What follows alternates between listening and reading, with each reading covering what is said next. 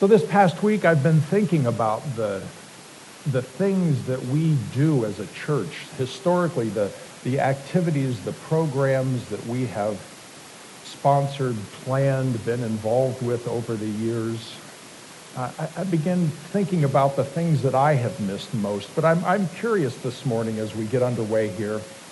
What are the things that in the last 2 years you have missed the most about church as we have done it up until the last 2 years? Just call out a word or so, a program, an activity, a mission, a ministry. What's something that you have really missed because we haven't been able to do it together?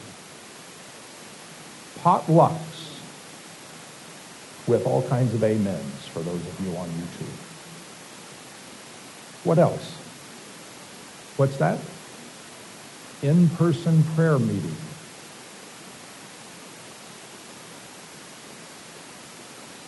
You haven't missed anything? Back to the drawing board. What else? What are some of the things that are kind of iconic things that the church does? This is who we are, and we haven't been able to do them. The people here, everybody, the body of Christ gathering together, sitting shoulder to shoulder, elbow to elbow. The elbow to elbow, yes, I hear amens on that.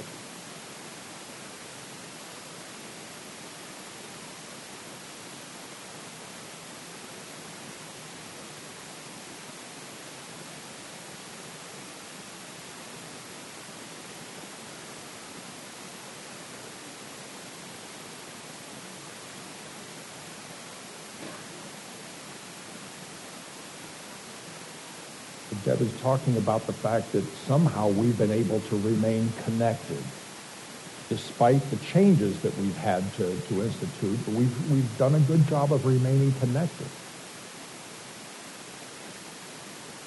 I've been thinking about these things, and I have missed many of them. I've sometimes said to some people that I feel like I'm a carpenter who had a full toolbox, and I've been reduced to one tool now, preaching on Sundays.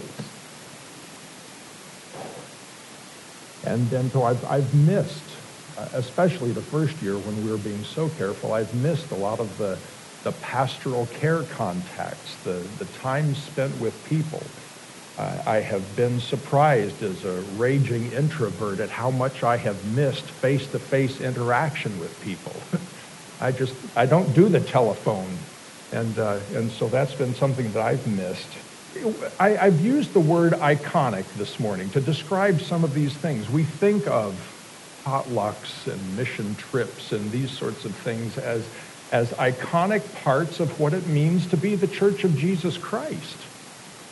And we've missed some of that, or at least I have missed some of that, and I appreciate the expressions I hear from people of the desire to get back together and so on and so forth. But it's difficult, it has been difficult for some of those icons to be smashed in the last 2 years.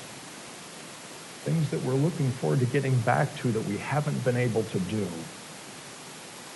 And it was no different 2,000 years ago. And as a matter of fact, Jesus was the one who was the iconoclast, the one who was smashing some of the icons that the Jews held so desperately dearly to. Things that they knew meant that they were the people of God, and this was what God had called them to do and to be. And here's this Jesus who comes along and smashes some of those icons. I'd invite you to join me in Luke chapter 4, beginning at verse 14, as we come across one of these early episodes of the iconoclast at work. Luke chapter 4, beginning at verse 14. Jesus returned to Galilee from being baptized at the Jordan River. He returned to Galilee in the power of the Spirit, and news about him spread through the whole countryside. He was teaching in their synagogues, and everyone praised him. He went to Nazareth, where he had been brought up, and on the Sabbath day he went into the synagogue, as was his custom. He stood up to read, and the scroll of the prophet Isaiah was handed to him. Unrolling it, he found the place where it is written, The Spirit of the Lord is on me, because he has anointed me to proclaim good news to the poor. He has sent me to proclaim freedom for the prisoners and recovery of sight for the blind, to set the oppressed free, and to proclaim the year of the Lord's favor. Then he rolled up the scroll, gave it back to the attendant, and sat down. The eyes of everyone in the synagogue were fastened on him. He began by saying to them, "Today, this scripture is fulfilled in your hearing." All spoke well of him and were amazed at the gracious words that came from his lips. "Isn't this Joseph's son?" they asked. Jesus said to them, "Surely you will quote this proverb to me, 'Physician, heal yourself.' And you will tell me, 'Do here in your hometown what we have heard that you did in Capernaum.' Truly I tell you," he continued, "no prophet is accepted in his hometown. I assure you that there were many widows in Israel in Elijah's time, when the sky was shut for 3.5 years and there was a severe famine throughout the land. Yet Elijah was not sent to any of them, but to a widow in Zarephath in the region of Sidon. And there were many in Israel with leprosy at the time of Elisha the prophet, yet not one of them was cleansed, only Naaman the Syrian." All the people in the synagogue were furious when they heard this. They got up, drove him out of town, and took him to the brow of the hill on which the town was built, in order to throw him off the cliff. But he walked right through the crowd and went on his way.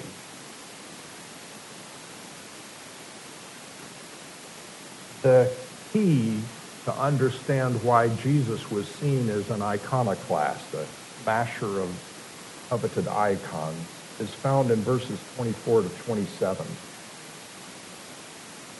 The Israelites had gone from being God's chosen people to being, or what they thought, God's exclusive chosen people. They held on with both hands to the prerogatives that they felt that they had, because God had chosen them over all other nations to be his people. Gentiles were believed to be fuel for the fires of hell as far as they were concerned.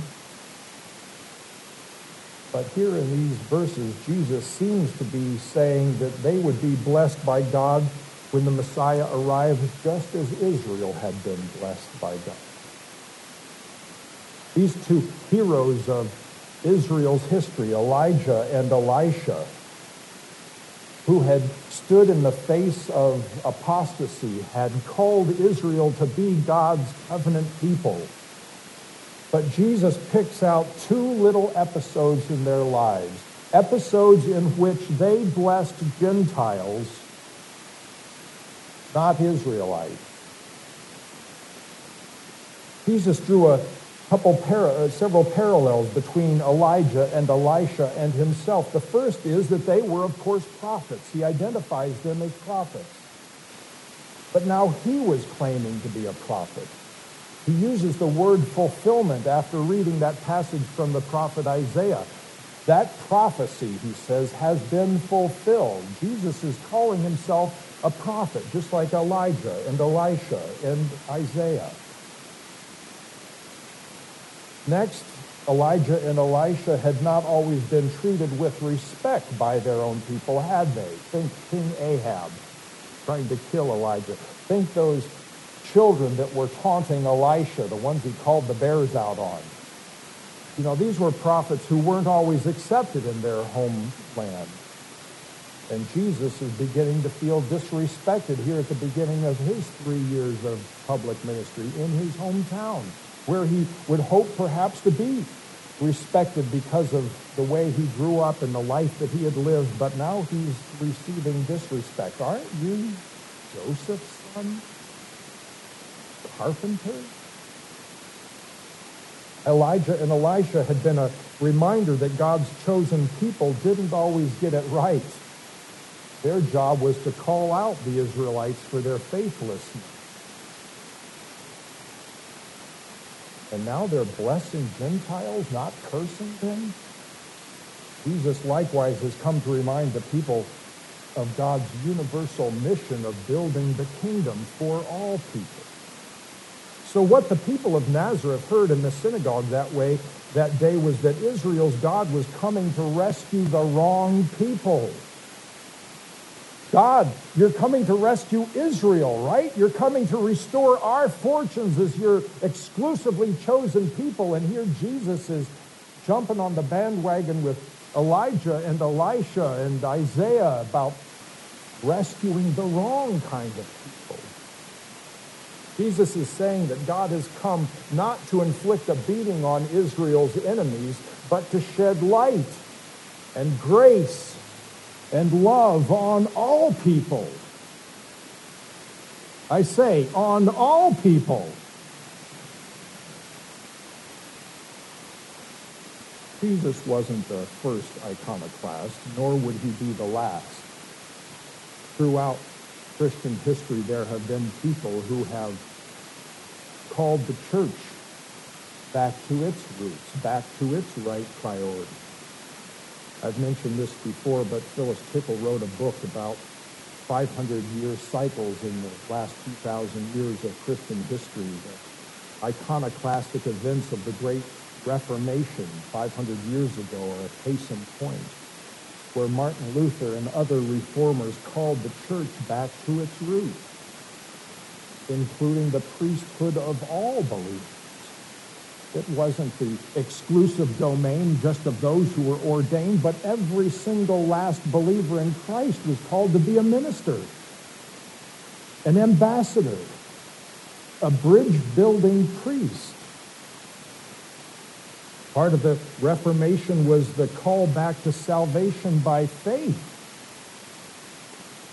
not by money, buying your way into the kingdom. One of the great iconoclastic elements of the Reformation was the Bible being printed in the vernacular, in the language of the common people. Wouldn't it be nice to be able to read the Bible in your own language?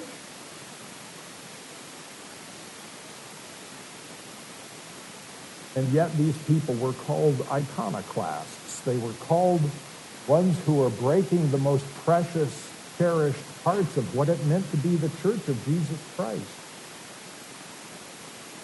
God came in the person of Jesus to have a conversation with the Israelites.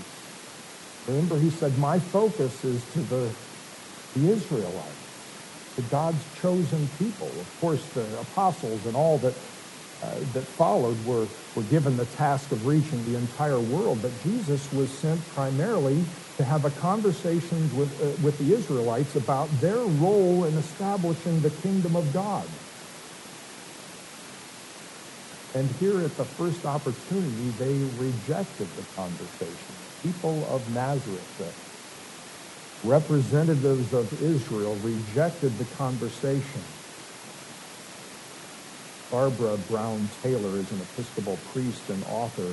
She describes this rejection saying, how many times have I rejected love because it did not present itself the way I expected, in a form acceptable to me?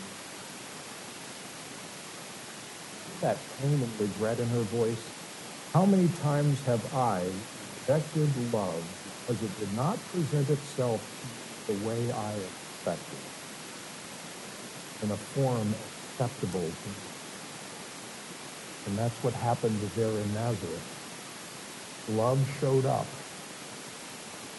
not saying the things that they expected, though, saying the things that were unexpected and rejected, therefore. In the beginning of this episode of Jesus in Nazareth, it's hard for us to imagine how badly this confrontation is going to go at the end of the story, isn't it? Because it begins with the people being amazed at Jesus. In verse 14, it says, that he came in the power of the Holy Spirit. And this isn't the first time we get that message coming through. It's a common theme in the beginning chapters of Luke. In chapter 2, verse 40, it says that Jesus grew and became strong, filled with wisdom, and the grace of God was on him. Verse 2, chapter 52, he grew in wisdom and stature and in favor with God. Chapter 4, verse 1, he goes into the wilderness full of the Holy Spirit. Jesus was a marvel every place he went, wasn't he? And he was a marvel because he was full of the Spirit of God. He was a marvel because he was saying astonishing, amazing truth that was given to him by his heavenly Father to share with the world. People were initially amazed at his teaching. But that amazement apparently didn't last very long. In verse 20 and 21, part of the key transition, the whiplash begins to show itself. It says in verse 20 that Jesus, after reading this passage from Isaiah, sat down. You know, the way we use that phrase, we might have thought that he sat down because he was finished. He had said his piece. But in synagogues in the first century, the rabbi would sit down to teach. He wouldn't be standing behind a podium. He'd be sitting in a chair, on the Moses seat, perhaps, in the synagogue. So Jesus is sitting down to demonstrate that he is now the rabbi, the teacher, the one who is going to share his insights in the Word of God with the rest of the congregation. The carpenter's son? Really? Joseph's son is sitting in Moses' seat to teach us about Scripture? People are beginning to think, where did he get this teaching?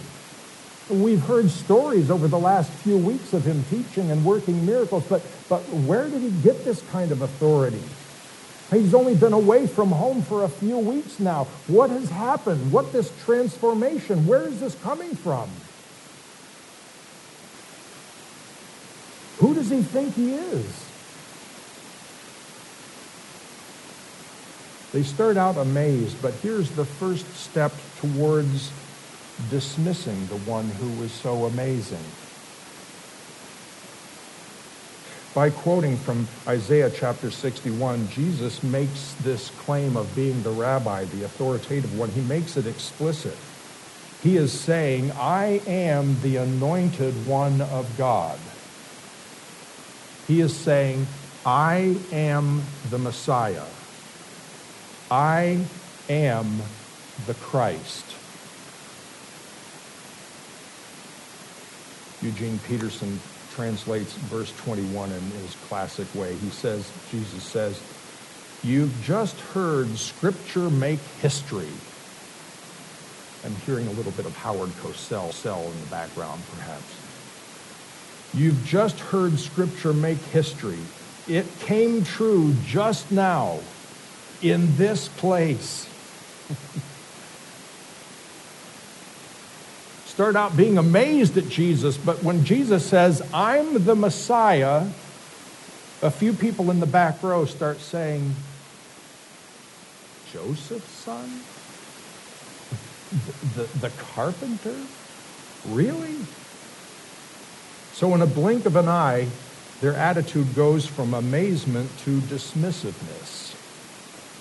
He can't be the Messiah. And then after Jesus' comments about Elijah and Elisha, in another blink of an eye, it goes from being dismissive to being furious.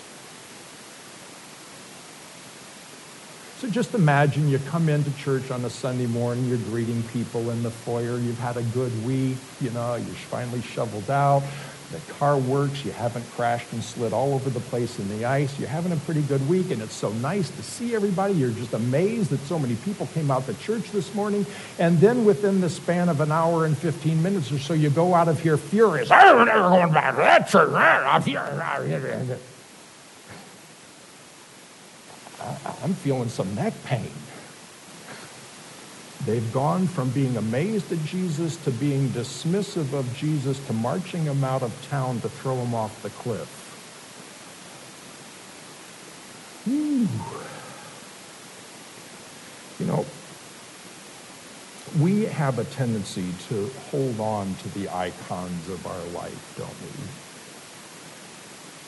we? We like the habits and the routines. We don't like it when things are pushed and pulled and moving in different directions. We like the conclusions we've come to, and we cherish them, and we hold on to them, and we don't like it when somebody comes in and suggests that perhaps it's not the way we thought it was. Ordinarily, though, when we hold on to those things, we just dismiss the person who might be challenging our dearly held beliefs, right? We dismiss people who suggest that there's a better way of doing something.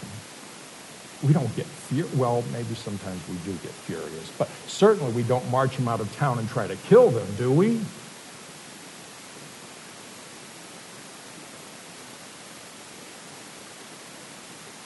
Our relationship probably started with something that was a little bit like amazement. Can you think back? Can you remember that far back to the day that Jesus became your Savior? Can you think back to those early years, childhood or adolescence perhaps, when you were astonished at how wonderful the love of God was? Do you remember that? I remember that. Over 40 years ago, but I remember how astonished I was that God could love me and want to be my Father. But at some point, if you're like me, we put our amazement away in the closet, in a box under the bed, perhaps. We store that amazement, that astonishment away, and we begin to find it easier to ignore or to dismiss him in our everyday life. Jesus isn't always the first thought to come to mind when something bad happens. There's a few other words that may come to mind, or it's not as easy to resist that temptation because Jesus isn't the first thing that comes to mind anymore, because he's being stored in the closet, put into a box. Or when God starts poking around in our lives for this reason or for that reason, some bad things happen perhaps, and God could maybe wanted to use these things to help mold and shape us, but instead we shake our fist at him. Why did you let that happen? Why didn't you solve that problem? Why didn't you answer that prayer? What started out as amazement and then kind of got dismissed and put away for a while may even turn into fury. There are always changes taking place, aren't there? God is always ready to do something new, isn't he? I hope so. God is wanting to do something that's beyond even what we can ask or imagine. Here we are 500 years after that great Reformation. If Phyllis Tickle is right, and every 500 years there's a bit of an upheaval, she calls them rummage sales. She says every 500 years since Jesus, the church has put some stuff out on the curb that they've wanted to get rid of, that they've realized they could leave behind. Well, it's been 500 years since the iconoclasm of the Great Reformation. And perhaps, just perhaps, it's time for another rummage sale. John White and I had a conversation about 2 years ago.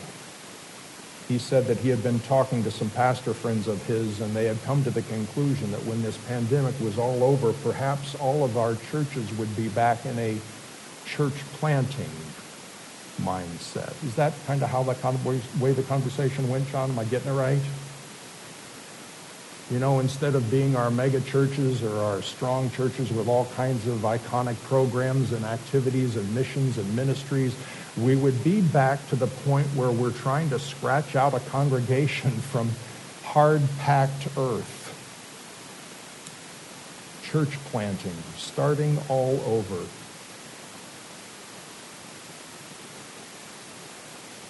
We've been looking for normal,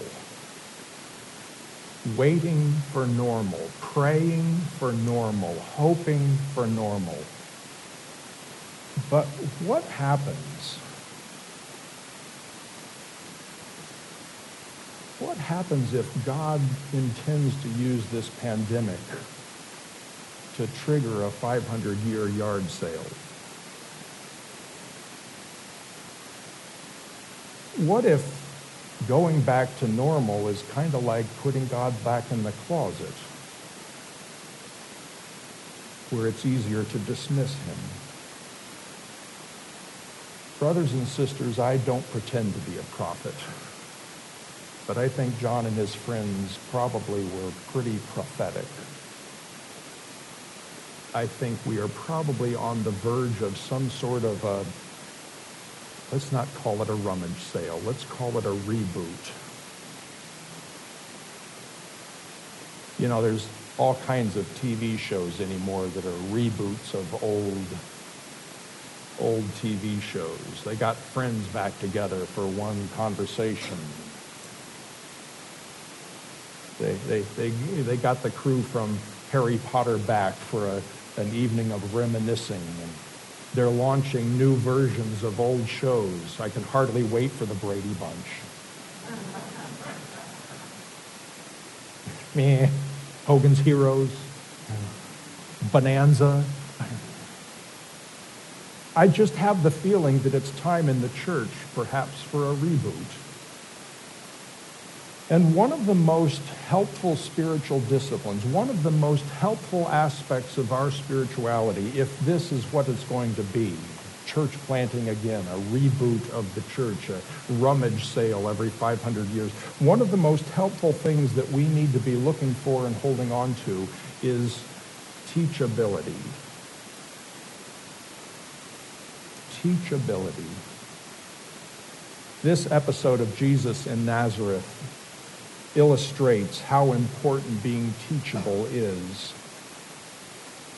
Part of teachability is recognizing the sovereignty of God, even if it's packaged in the person of Joseph's son, the carpenter. God is sovereign. God is building his church, right? But he chooses to do so through the carpenter's son. He chooses to do so through people like us. Turn to the person sitting next to you and say, you know, from this angle, you look a lot like a church planter. Go ahead. Say it.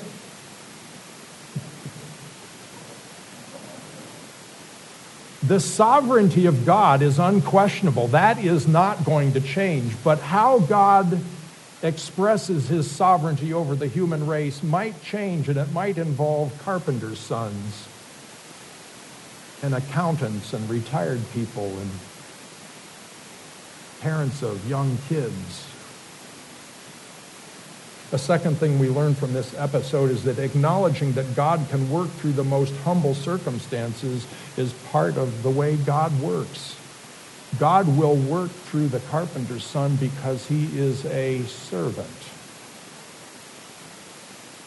not lording it over people. He is a servant. God can work through the most humble circumstances, including a Roman cross outside the city walls of Jerusalem. Oh, come on, God, you got to be kidding me. That's not how things are done. We don't get things accomplished by electric chairs and firing squads and Roman crosses. No, those are losers. That couldn't possibly be the thing that would spark a turnaround in the church, could it?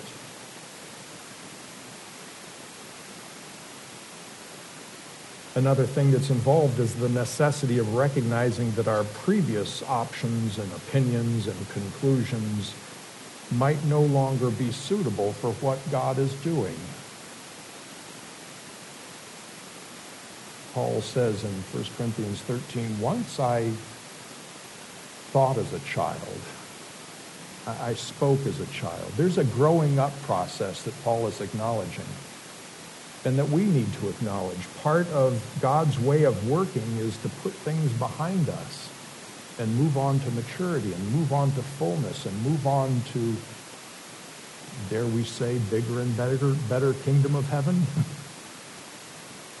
So teachability, an important quality that Jesus trying to get across to these people from Nazareth.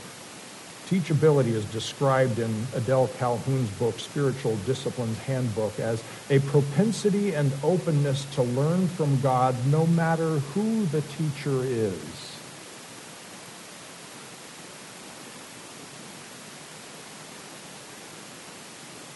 An appropriate openness to new ideas and opinions and styles and people. We tend to be conservative and want to hold on to the old, but teachability means being open to new.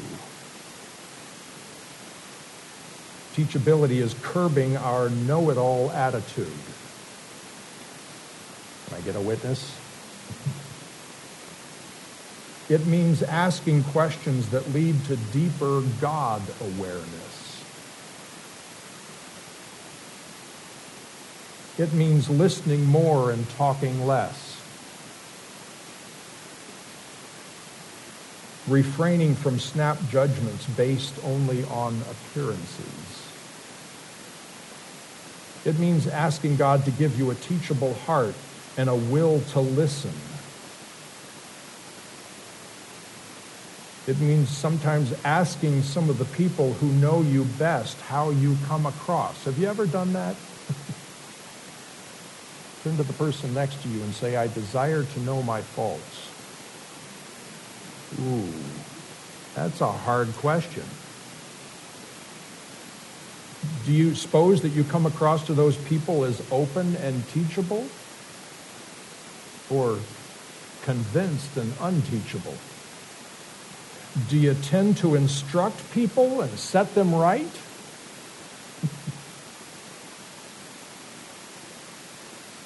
How do people feel about disagreeing with you? Ooh, there's a question. How do people feel about disagreeing with you? All part of what it means to be teachable. And being teachable is hard work because it requires humility first and foremost, doesn't it? It doesn't come naturally, this humility thing. That's a Christ-like quality. That's fruit of the Spirit. So rebooting and teachability, perhaps the two words for this morning. One of the amazing verses in Scripture is Luke chapter 4, verse 30. They were intent on throwing him off the hillside, the cliff. But he walked right through the crowd and went on his way.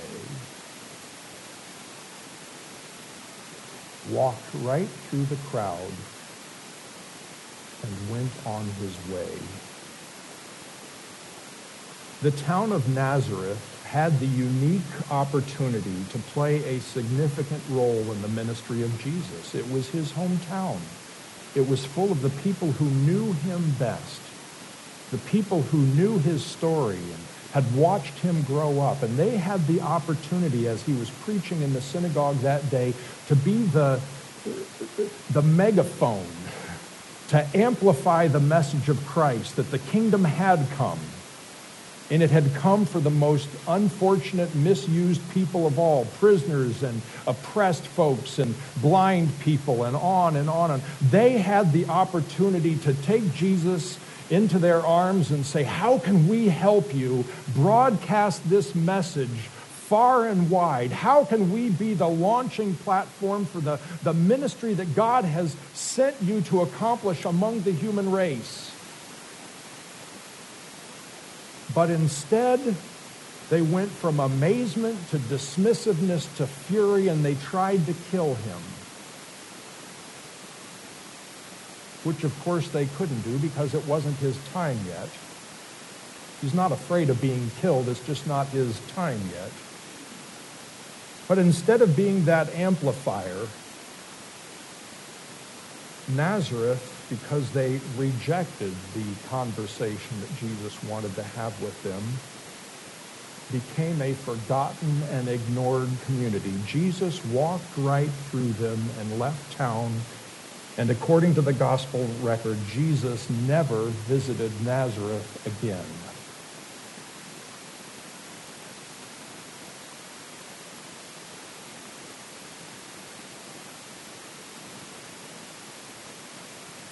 If we reject the conversation that God offers to have with us, he may just turn and walk away.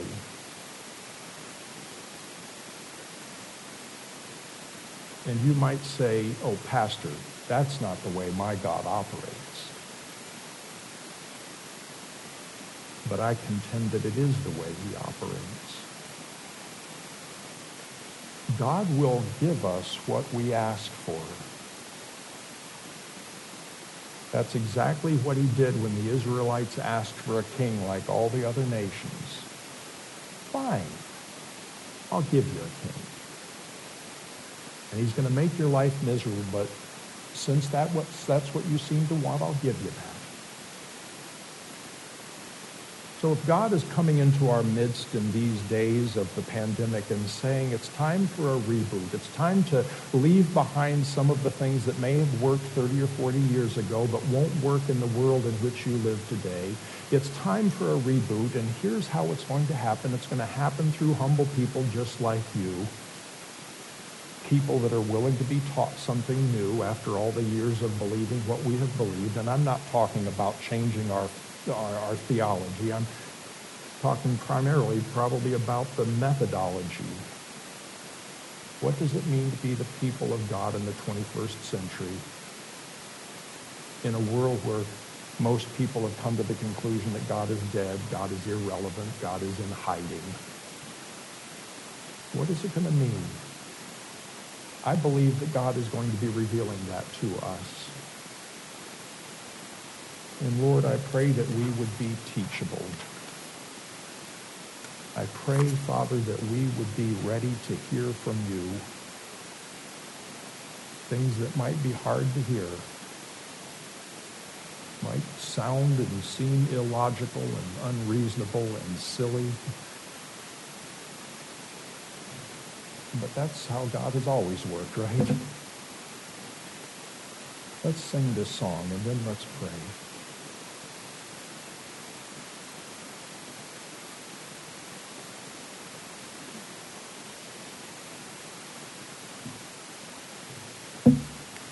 We don't know what God may ask or how he might lead, but this is our prayer.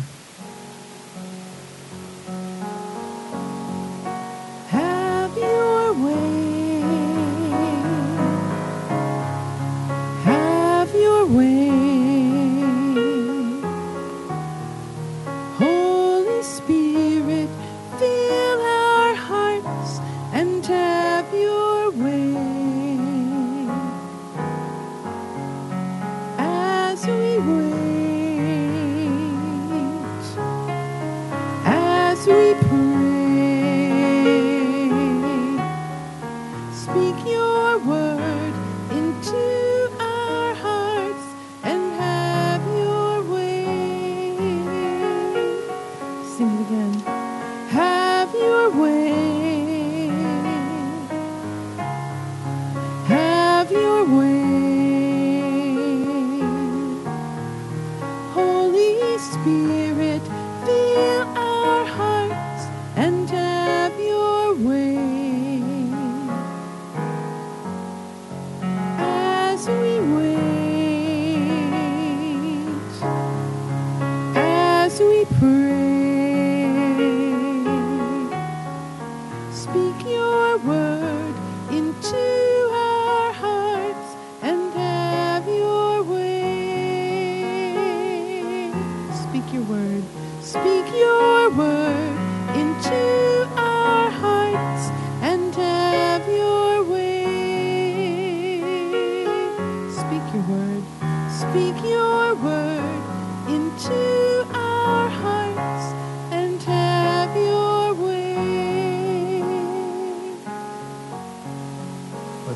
heads together. Listening is a key part of teachability. Not just hearing words, but listening to the heart of God. Listening to the transforming voice of the Holy Spirit.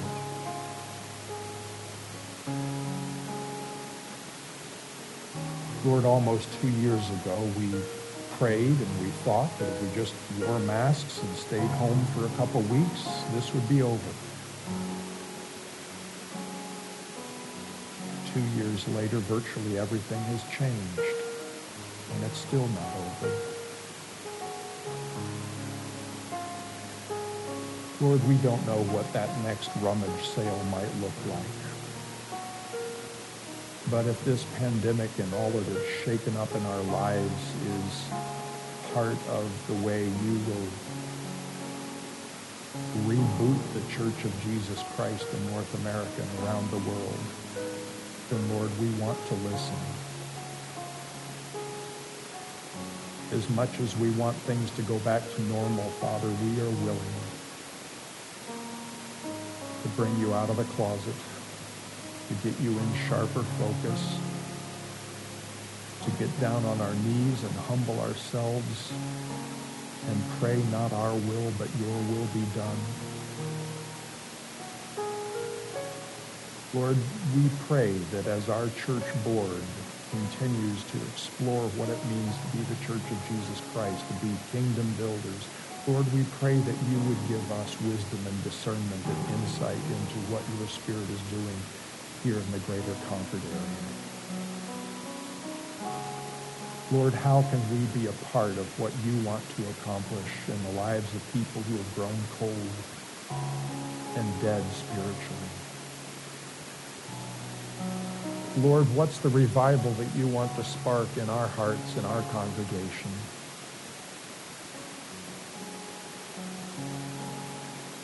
And what will it mean for us, how we spend our hours and minutes and days?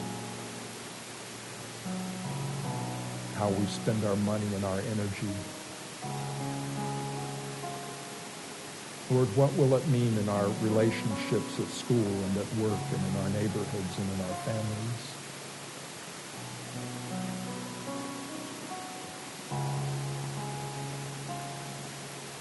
Speak to us, Lord.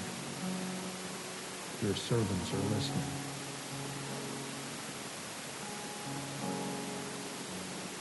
Speak to us, Lord.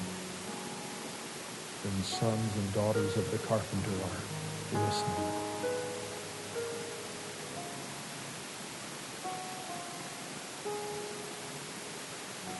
Have your way. In Christ's name and for his glory alone. All of God's children say, amen.